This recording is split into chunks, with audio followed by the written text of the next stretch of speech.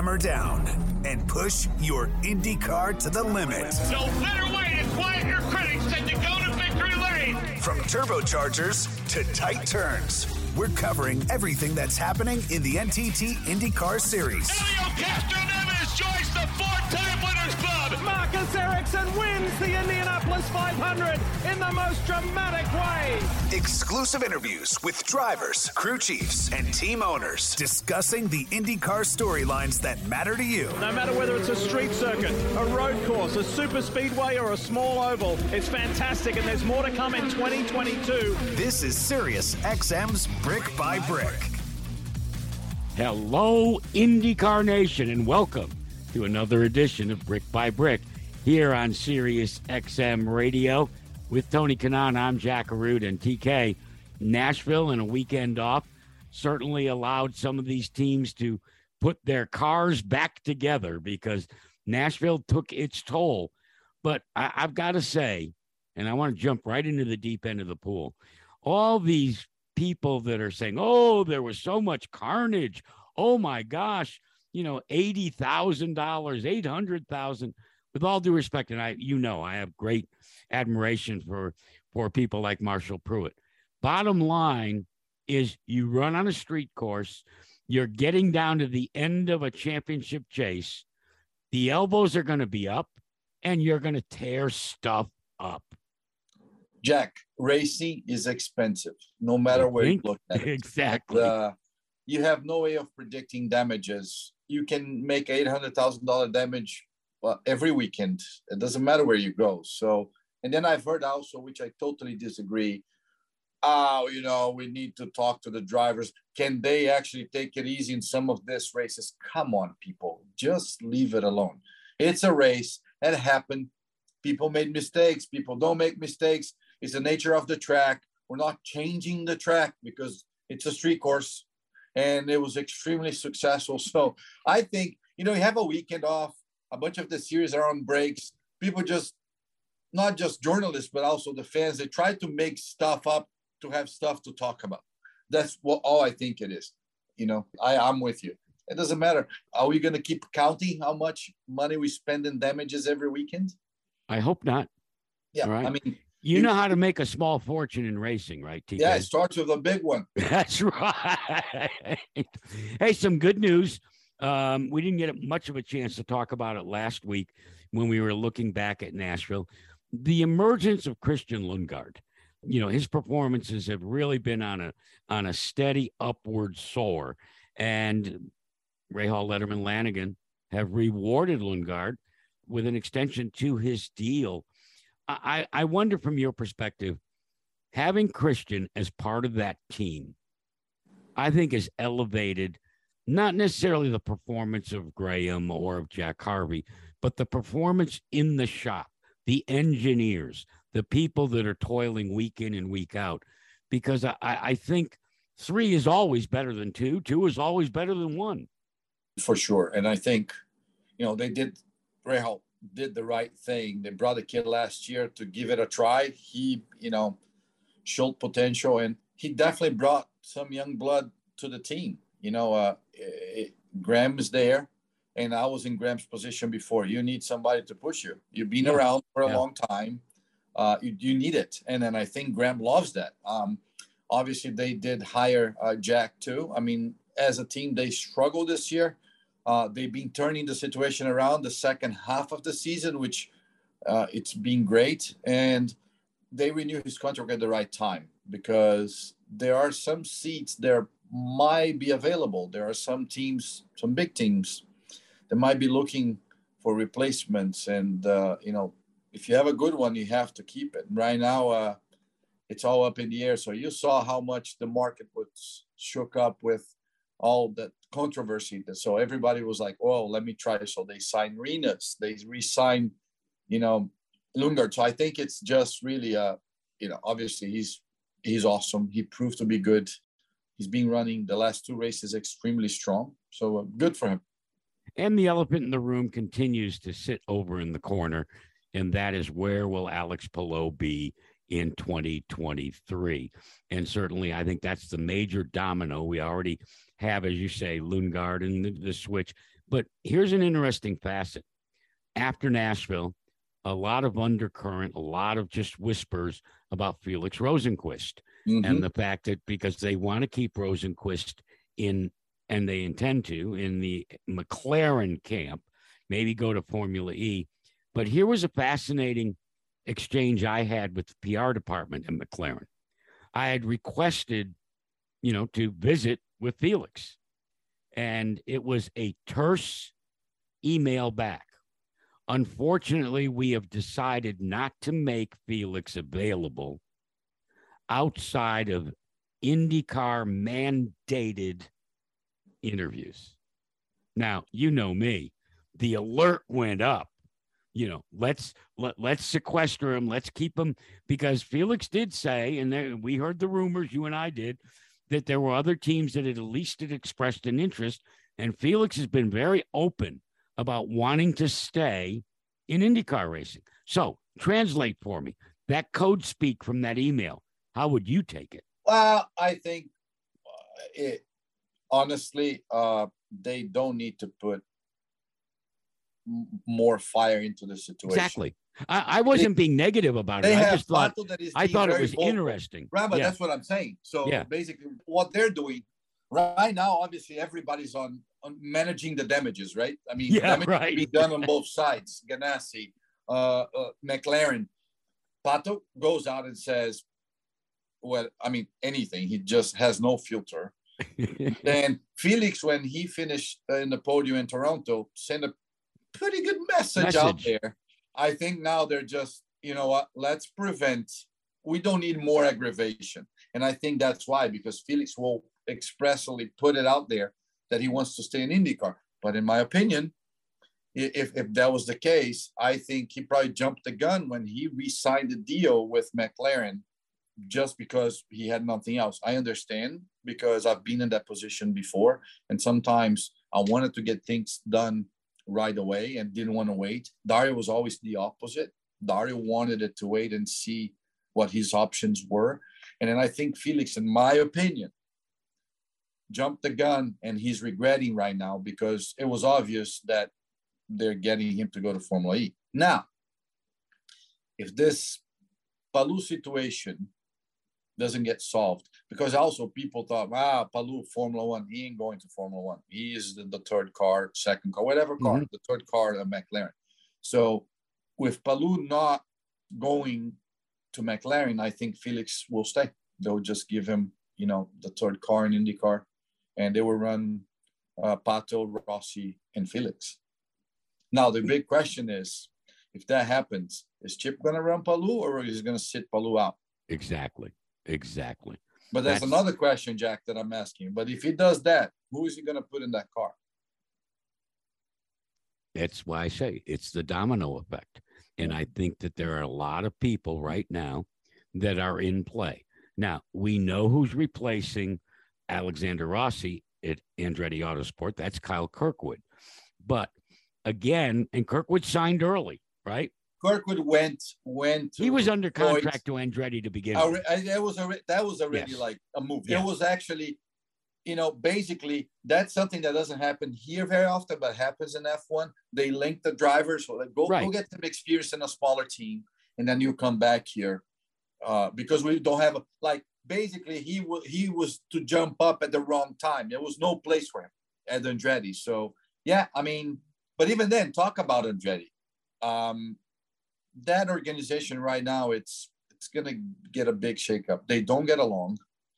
I came from there, right? Long time ago. We were the ones, Jack, you tell me if I'm wrong. I'm not trying to talk about me, but I remember that we started this one team thing, teammates. We got along. And right now, I think, in my opinion, they're in trouble. I think they're between Rossi and Herta, they get along really well. De Francesco is a rookie, and then there is Grosjean. And I think the team is extremely divided, and I think that's hurting them. And the one thing that we haven't spent some time on, and that is the Road to Indy program. And we've got some very talented guys, and they're not just showing up hat in hand.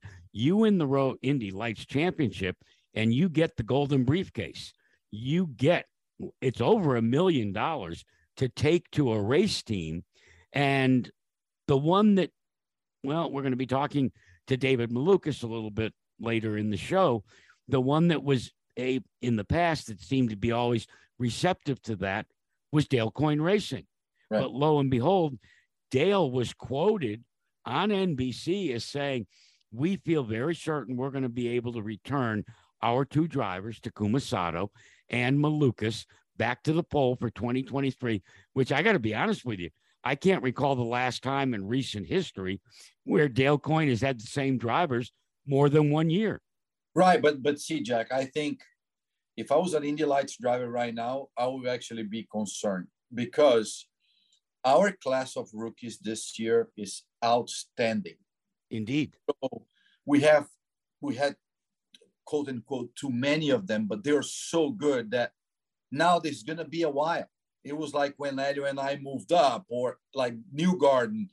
The big teams, I don't see them hiring. I mean, those guys need somebody to perform now. Yes. And then there are Dale Coyne that would obviously always give somebody a chance with talent and money. But again, he's a mid-pack team. Sometimes they're not very consistent. They run in the front, but not a lot all the time, you know. And then you get the small team. So I mean, you're right. Dale, obviously, with Bourdais, he did it for a couple of years, but Dale always seems, in my opinion, they do really well with the driver, and they're like, wow, let's do some continuity. And all of a sudden, either they lose the driver to somebody else, right, or he just makes a change, you know. So I think it'll be awesome if they can keep, you know, that combination. I think Sato has a lot of experience that he can help the kid. He can help Malukas, and Malukas has been proven how good he is. So if it's good, why change it? You know, I can see maybe an Indy Lights rookie, the champion, probably, if he wants to move up, a team adding a third car, a Junko's adding a second car maybe. But I don't see any of these kids landing a Ganassi or a McLaren. Oh, no, I don't either. Any of those seats. My point is there are more individual talented drivers than there are seats. Yeah, but Jack, think about it. I don't know if I agree with you, because we just talk about, let's pretend that 10 car, the Ganassi car, has a seat. I'm reeling you in like a giant marlin. Who are we going to put it in there? Hold on. The one thing that I just set the hook right now, the influx and the popularity worldwide that IndyCar has just because of the performance of expatriated Formula One drivers and Formula One aspirants. Now you have the entire European connection, and we haven't even talked about them. But that's what I'm talking about. There's where my empty, too many, not enough seats for talent is coming from. Look at Sebastian Vettel retiring, has already expressed a desire that, you know what, I'd like to try an IndyCar. And we're not even talking about those youngsters that are in the developmental hopper for Formula One. There's only 20 seats in Formula One. There's about 40 developmental drivers. Where are they going to go? IndyCar looks pretty damn good. Like I said, you're right, and then you touched to the point. On the big teams, it either will be a big name that is already in America. And guys, let me take that out of the question. I'm not coming back full time. That's not happening, because people are saying, oh, you're going to fill in for a year. No. I think it will be a big name coming from Europe if that happens. If that happens. We should use the disclaimer that we always do. Due to contractual obligations, Tony Kanaan can only lead us to the water. He can't make us drink. There's certain things that he cannot divulge because of his current contract with CGR. I will soon. Worldwide Technology on the docket, our final oval race of the season. Why is it the Gateway? I prefer to call it Gateway, although the official title and the Bommarito people do a terrific job promoting this event. Why is that racetrack so exciting for Indy cars. I mean, we have seen it year in and year out. Just incredible performances. Jack, I think it's a combination of the length of the track, but also the combination of corner. You have two different corners. You have a flat, long, fast turn 3 and 4, and very banked turn 1 and 2. They repaved, so the track has a lot of grip. That creates a lot of good racing. I don't know if you guys are aware of that, but they're going to do the same thing they did in Texas. They're going to add 30 minutes to the session on Friday night before the last session. Run the groove in. To run the groove on the top. Yeah. One car per team is going to. You know what I call that now? The willpower practice session. The willpower practice. Yes. But it's just one of those things. There are racetracks that create good racing because of the layout and the layout, and they match the cars that we race there. You know, some tracks are not great. I mean, for us, but that's the one. And you know, it's one of those things. It's close to Indy. It's only 3.5 hours. So we have a lot of people that go there. The place is packed. Bo Morito does an awesome job, and it's coming right in handy. The last oval of the year, championship is on the line. We have 5 guys fighting for it. So it's going to be interesting. I'll be there. I'll have plenty to talk about next week. Sounds like a plan.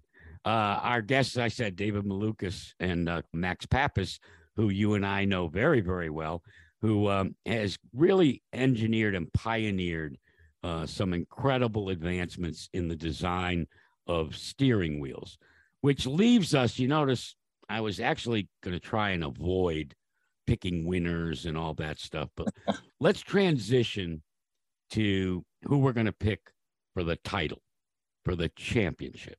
Okay. Right. You know, before Dixie took a wounded race car and managed to do what he did, I'll be honest. Are you going to pick first? No, I'm just saying I wrote him off. Him off. I didn't think that's where he was coming from. Now I just don't know. I mean, I'll be quite frank with you. Let's look what happened at Nashville with Marcus. Right. You know, so I'm going to, the only thing I'm going to do is I'm going to go out on a limb. All right. Okay. You know me. It will be a Chip Ganassi car. Really? Yeah. I think it's going to be a Chip Ganassi car. Okay. Well, then I have to pick. I was going to pick Dixon for a personal reason. Well, you can pick Dixon. I'm not saying that. I mean, you can pick the same one as me. I'm not going to limit you. I'm covering my butt anyways by saying it's going to be a Chip Ganassi car. Hey, there's 3 of them in there. I'm playing the odds, aren't I? Right. You're right. I would say I have my money on Dixon. Yeah. Well, you know, I don't think we really paid the kind of attention we should have to the pattern of Dixie. But it's one of those things, Jack, like, think about it. Part of being good and, you know, successful, you got to be lucky. Oh, yeah. And Dixon is fully aware what happened to him. And I understand. I mean, sometimes you gamble, it goes right. They gambled there. He had a damaged car. They didn't change tires. 45 laps on a set of tires. And the yellow, you catch the yellow at the right time. You have a restart with only 2 to go that you can hold off the fastest car on the planet Earth that weekend. And you win a race and you put yourself back in. But then the difference is when you put that kind of person back in, then it's when the problem begins. Because you give him a chance, he's going to take it away from you. So that's why I have it. He got lucky, but he got there. It doesn't matter. You know what I mean? At the end of the day, if he wins the championship in 2022, and we're looking who won the championship 3 years from now in 2022, and he's going to say Scott Dixon, nobody's going to talk about, well, but you know what? In Nashville, he had, it's right. It doesn't matter. You won the bloody championship. All right. So he picks Dixie. I go and cover myself. You notice none of us have said Team Penske, but we reserve the right after this weekend's race to say, I want to shift. That's what they call rebracketing. Hey, coming up next, we will kick things off with our guest list.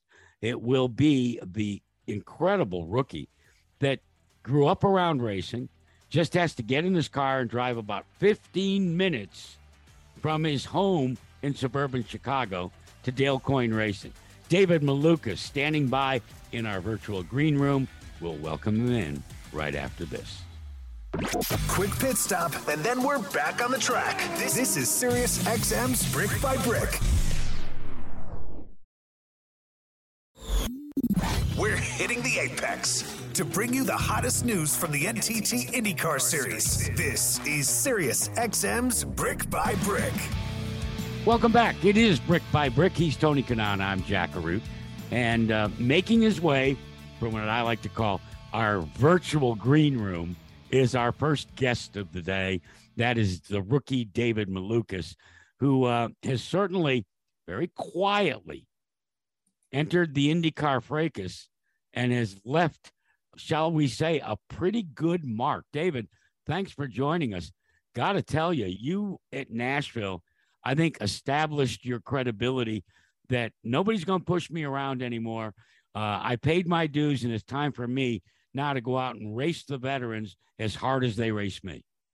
Yes, of course. Well, thank you for the kind words, and thank you for having me. Nashville was a great weekend.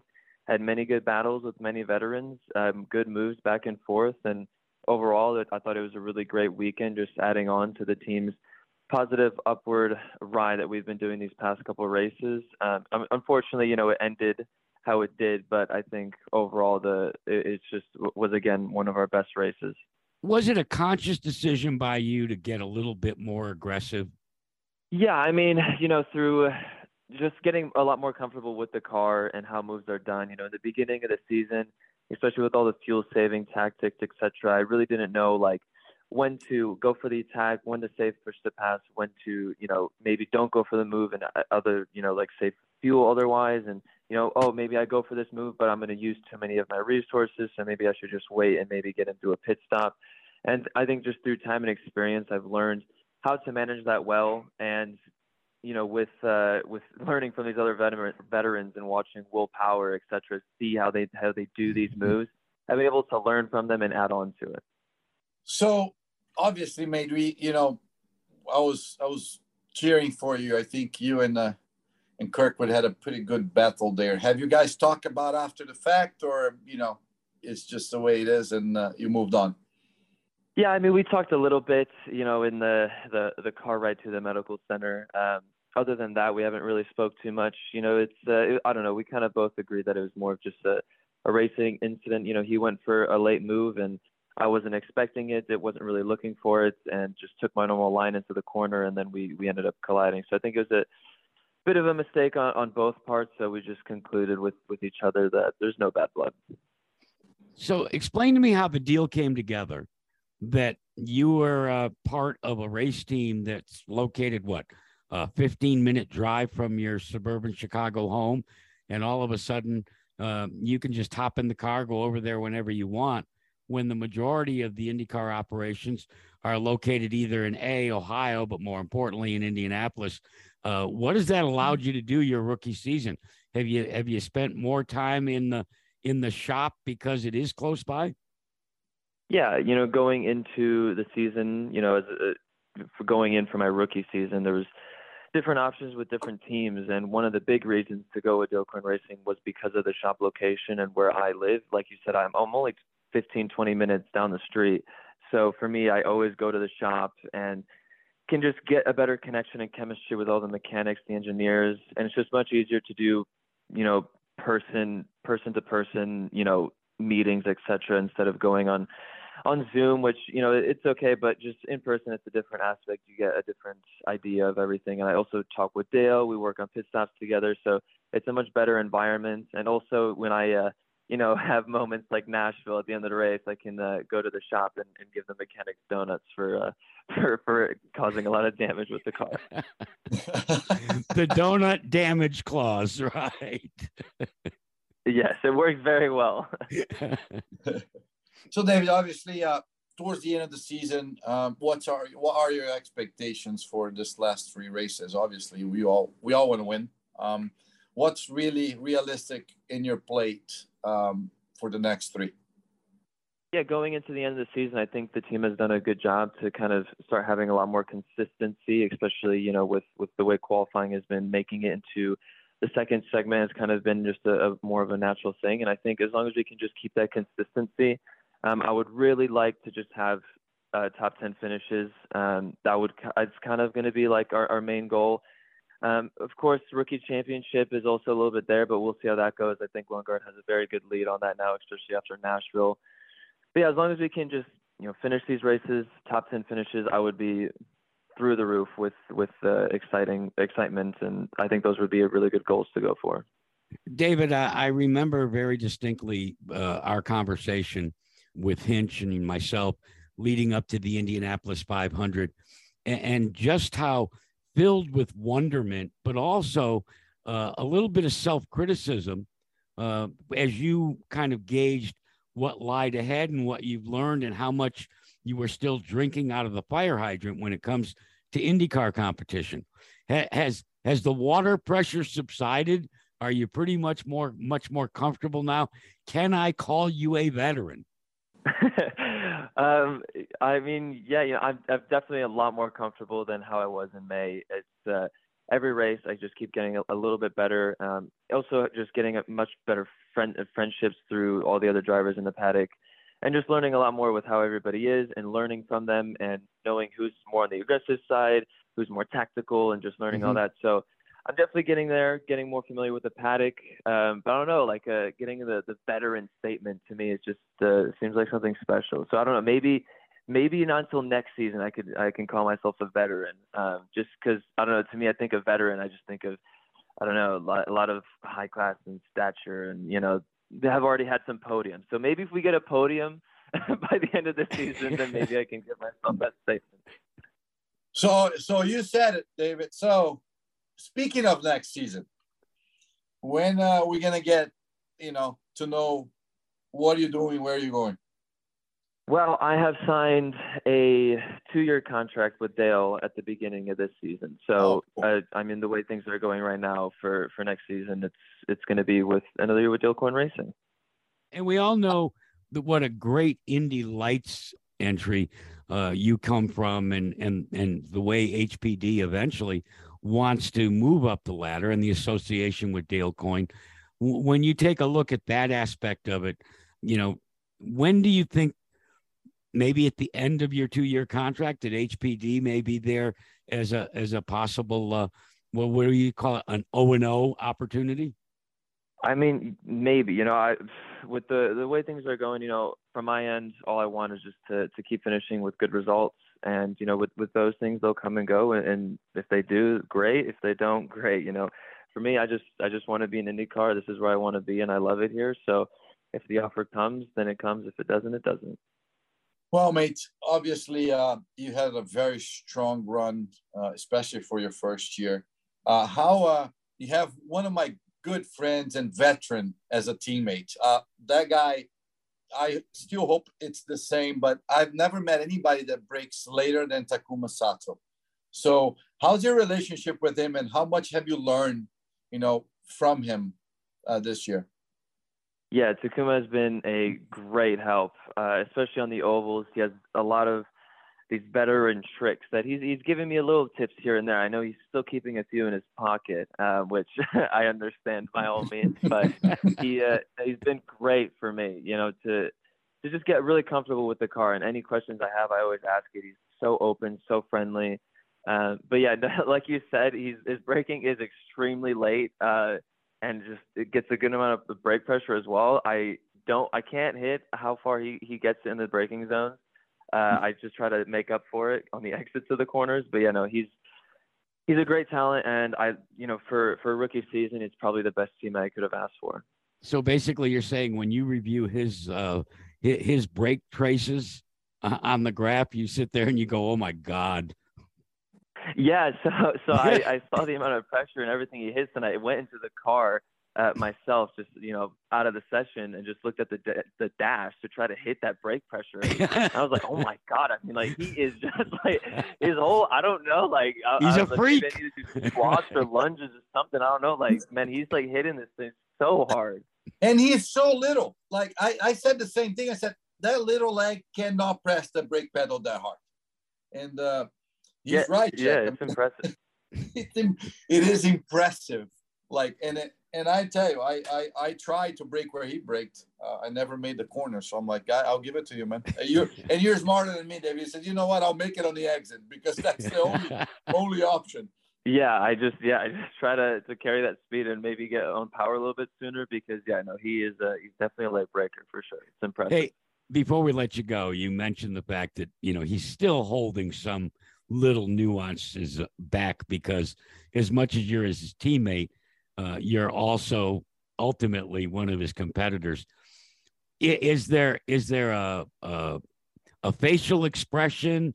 Is there some sort of body language when you are having a conversation with your teammate that you realize, he's not giving me the whole story. He's holding back. Or does he just flat come out and say, you know what, I'm not going to tell you that because I need it? Yeah, no, it's more like the body language deal. Yeah. Especially in the month of May, there's little things, right? I ask him a question and I could see him like think a little bit and just kind of give like a half answer. And I was like, okay, all right. That's fine. I have the onboard footage. I'm going to try to find it. I'll look and maybe I can see what you're doing. But yeah, so it's a little bit, but I mean, it's all fair play. I understand. I would, do the same thing. You don't want to give these tricks. It's not like he's a two-time for nothing. So no, and look, you'll eventually get there too, and there'll be some youngster that'll be nipping at your heels, and you'll use those exactly. that body language. Maybe I'll finally figure it out, and then I'll be able to have a conversation with you. I'll be like, hey, I now I understand what you were trying to tell me, but now I figured it out. So you maybe hid from it, but I figured it out eventually. Hey, David, it's always a pleasure. Good luck in the chase for Rookie of the Year, and especially this weekend in the final oval race.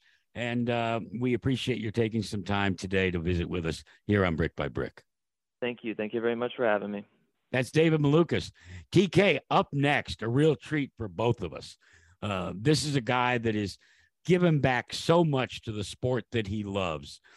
He ends his name in a vowel, just like I do, okay? He's got that Italian way. He's inspired by another Italian that inspired him to start, MPI. Right, and we save him for last because right. otherwise we had we would talk the entire hour. Right. Max Pappas coming your way right after you listen to these messages. Quick pit stop, and then we're back on the track. This is Sirius XM's Brick by Brick. Embrace the power. Outside, that is bold. And speed of the NTT IndyCar Series. Welcome to the four-time club, Elio Castroneves. Saturday at 6 p.m. Eastern, the action shifts to the Bommarito Automotive Group 500 at Worldwide Technology Raceway. Whoa! From the green to the checkers. Marcus Ericsson wins. Hear the entire race on IndyCar Nation, Channel 160, NBC Sports Audio, Channel 85. Here it comes. And with the SXM app, included with all of our trials and popular plans. This is Sirius XM's Brick by Brick. Well, TK, I can't think of a better guest to close things out today than our next guest, Max Pappas. Certainly a long and rich history behind the wheel. And you notice I said behind the wheel because now life after the cockpit involves the wheel. Max is developing steering wheels not only for IndyCar, but across the specter of motorsports, and he joins us now.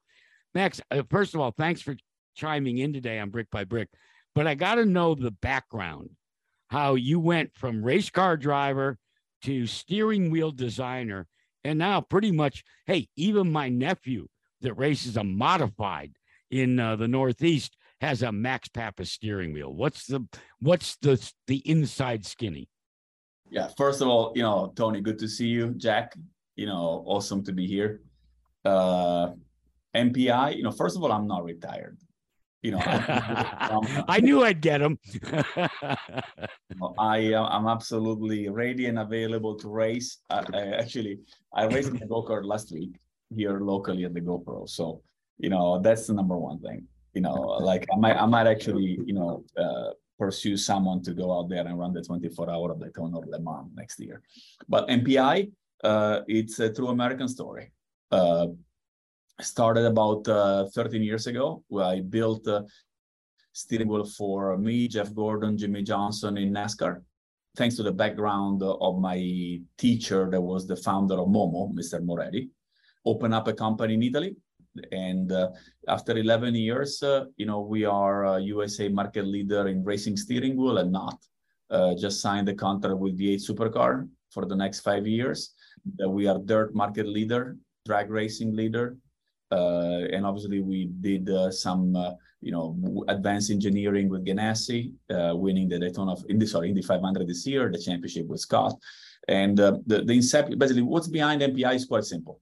I worked with Terry Trammell. I wanted to learn how to make a better product. We know at how much load the steering will need to deform to protect the driver. I brought that into NASCAR. Obviously, I was very fortunate that I brought it in with the best of the best, with the sport guys, and the success ramped it up from there. So, it's I'm taking the money from MPI to pay for my go-kart and race. It's a lot more than that, But it's good. It's been taught me a lot. And as Tony knows, we went into sim racing, we do simulation, expanding the horizon. So it's all good. I applied what I learned, and the fact that I work with a lot of different teams, picked some process from Ganassi, some process from Penske, some process, from my Corvette racing days, and I applied into my business. And so far the recipe, it's good. It's really good. And Mr. Moretti, created his own business about 50 years ago with the same principle. So I kind of do that, and let's see where it goes. And Max, of course, people think it's just a steering wheel, but they don't know how pain we are, right? Every driver. I mean, I've seen the work that we did with you at Ganassi. We have 5 guys, 5 different steering wheels, 5 different grips. And I know when you start the business with your credibility, of course, people gave you the chance, and with your hard work and then, with everything you put in. Now, I mean, every single NASCAR team has your wheel. I mean, we're trying to get that to do it on an Indy car you built Scott's wheel. What's the biggest challenge when you design the wheel that is not like, some people just think, well, it's rounded, I'm gonna bring it's funny. I just moved into the office, so I can bring you. This is actually first Scott Dixon steering wheel, and this is the new wheel that we created for Audi in the WTCR. Wow! The Audi wheel.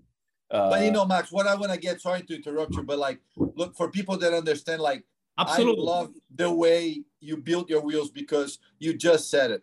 The wheel in a crash, it needs to deform. And for people, this is an IndyCar show, so I need to get in more to the IndyCar. The IndyCars nowadays are so robust that you see it. We always taking our hands off the steering wheel. But one of the things that we've been talking is we have a carbon fiber steering wheel. And that doesn't give, it actually adds to the problem, right? You're absolutely right, Tony. So I want you to, but Scott doesn't have that. Your wheel that you just showed is not a carbon fiber wheel, correct? No. For people to understand what it goes behind creating a steering wheel, it's first of all, you need to do testing. We have bending test.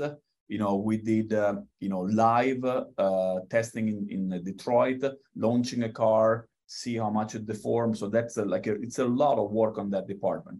And then what we did, we created. The best way to explain, there is a structure inside a frame structure that is machined, and we know every angle, every thickness of the different part of the steering wheel, so that during an impact, we simulate the impact with the driver hands here, knees maybe underneath here, impact over here. And for every part of the steering wheel, the steering wheel is built, the frame of the wheel, it's built with different thickness and different width in order to create a similar deformation all around the steering wheel. And then the other part that is super interesting for people to know is obviously you do a mold, you do a bending die, you create the wheel, and then you need to spend another maybe $25,000 on creating an aluminum mold where this grip is an injection of foam, similar to what you make your seat with, similar, a little bit more technical. So you have the frame into this mold, you inject the foam, and in the case of IndyCar steering wheel, every mold is made on the hand of the driver. So we choose, right? Like people just, it's like, it's customable. Like absolutely. You can just say, I need thicker. I want to have the treads for my finger. I want it straight. Like I liked it thick, like the way they did mine. You guys did mine. I said, Max, don't worry about it. Just make it thick. I mean, I gave you the thickness and then that was it. But Dixon and some of the guys, they make grips. They make a little lump on the top. So you can, but I don't grip the cereal the same way. So you're right. I mean, yeah, it's what you just said is exactly right, Tony. How we did it, for example, you remember Jimmy used the regular wheel in the beginning. He broke his hand in Long Beach. Now he's using an MPI wheel. Marcus Ericsson the same. But how we did it, we have a plastiline, like the same things that your kids play with. We wrap it around the Play-Doh. Yeah, the Play-Doh, exactly. Plastiline for us. You squish your hand around it. We laser scan the shape of your hand. Wow. Then what we need to do a CNC machine of the shape of your hand. We need to take away the thickness of the covering material and then create the mold, inject, and that's why it's not just like you said, for the people that are listening, it's not just, okay, let's do that in the afternoon. It's a process that takes 3-4 weeks just to think about it and how to do it. But, what I love about it is the fact that then we can be very creative. For example, I think that the spectator need to really understand this. The first time we built, this is actually the first ever wheel we built for Scott. We wanted to make sure we had an innovation, so besides the innovation on safety, we improved the grip level. So we created this silicone printing that is similar to the one that you have on the bottom of your gloves. That your hand, Scott's hand, and everyone in IndyCar basically has about 40%, to be precise, 37% more grip than regular suede. So like there is a technical advantage. Dixon, Jimmy, the other guy makes less effort because they need to hold the wheel less. You too, on your car, you tried it. And in order to find that material was a lot of R&D on it. But again, it's easier for me to do it because I know what it takes. I know what you guys need. The difficult part was putting what's in my brain, what is in your brain into a product. And that's what it took. But I have really good people in Italy that have done the job for years and years. But I thank you for the question because I think it's something that I got asked quite a lot by a lot of race fans. What makes it special? What do you need? And we always look for advantages in everything. And, definitely got to say that, those three guys, they have an advantage in terms of less physical effort that they need to do to hold the steering wheel. Well, and in conjunction with that, as we continue our conversation here on Brick by Brick with Max Papis, Max, IndyCars don't have power steering, and we've seen the kickback. I think there were 3 straight races, TK, where Alexander Rossi just literally lost control of the wheel because of how much arm strength it takes. So anytime, Max, that you can add innovation to the wheel to provide superior grip so he doesn't lose control, that's a moving target, is it not?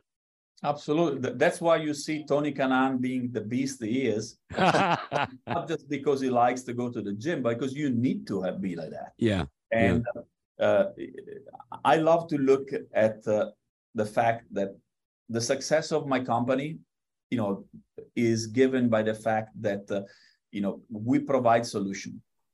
And this was one.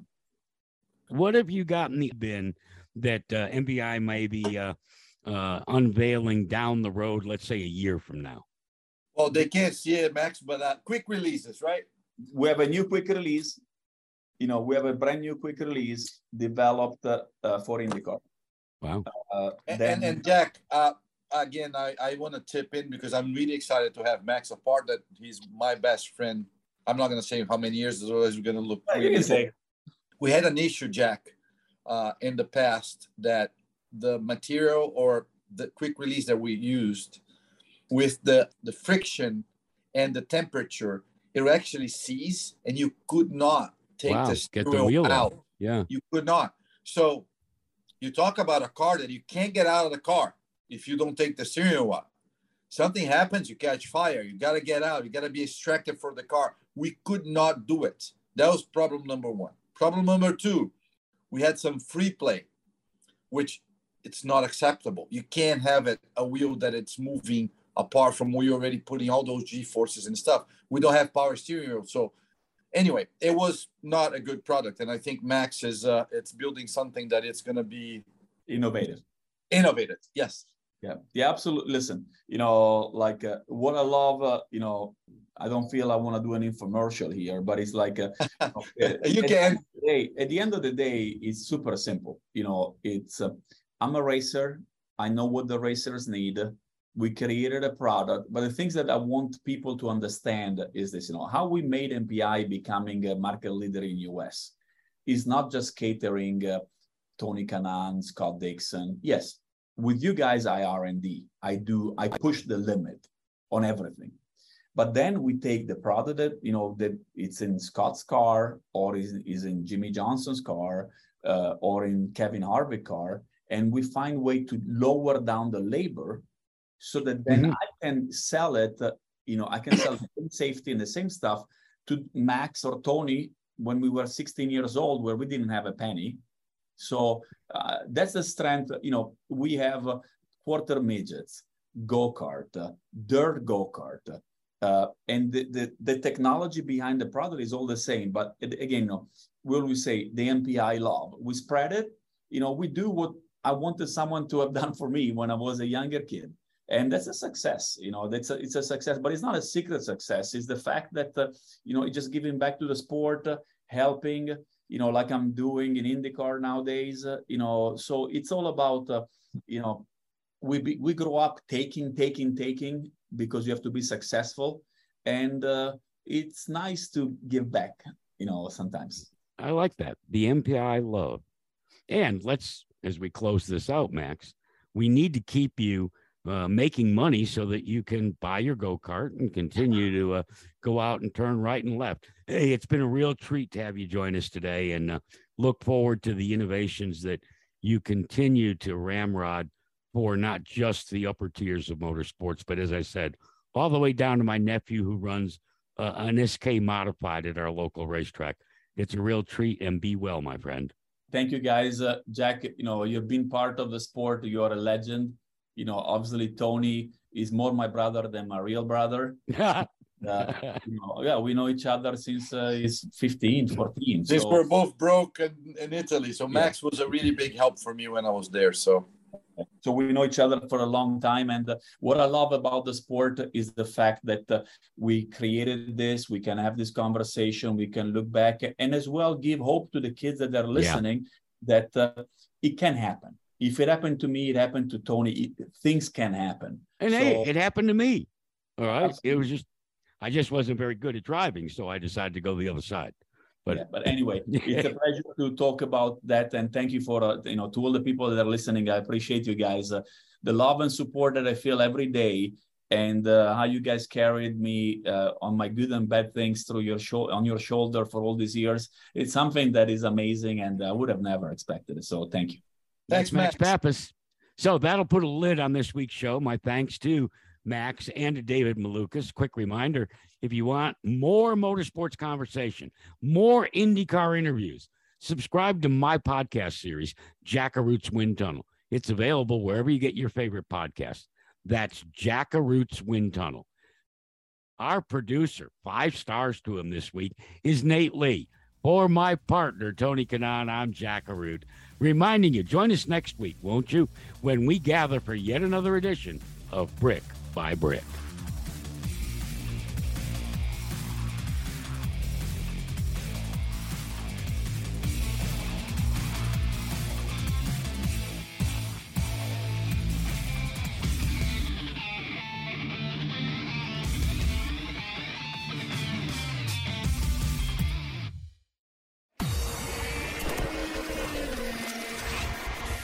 Hey, a quick reminder, Brick by Brick is part of the SiriusXM Sports Podcast Network.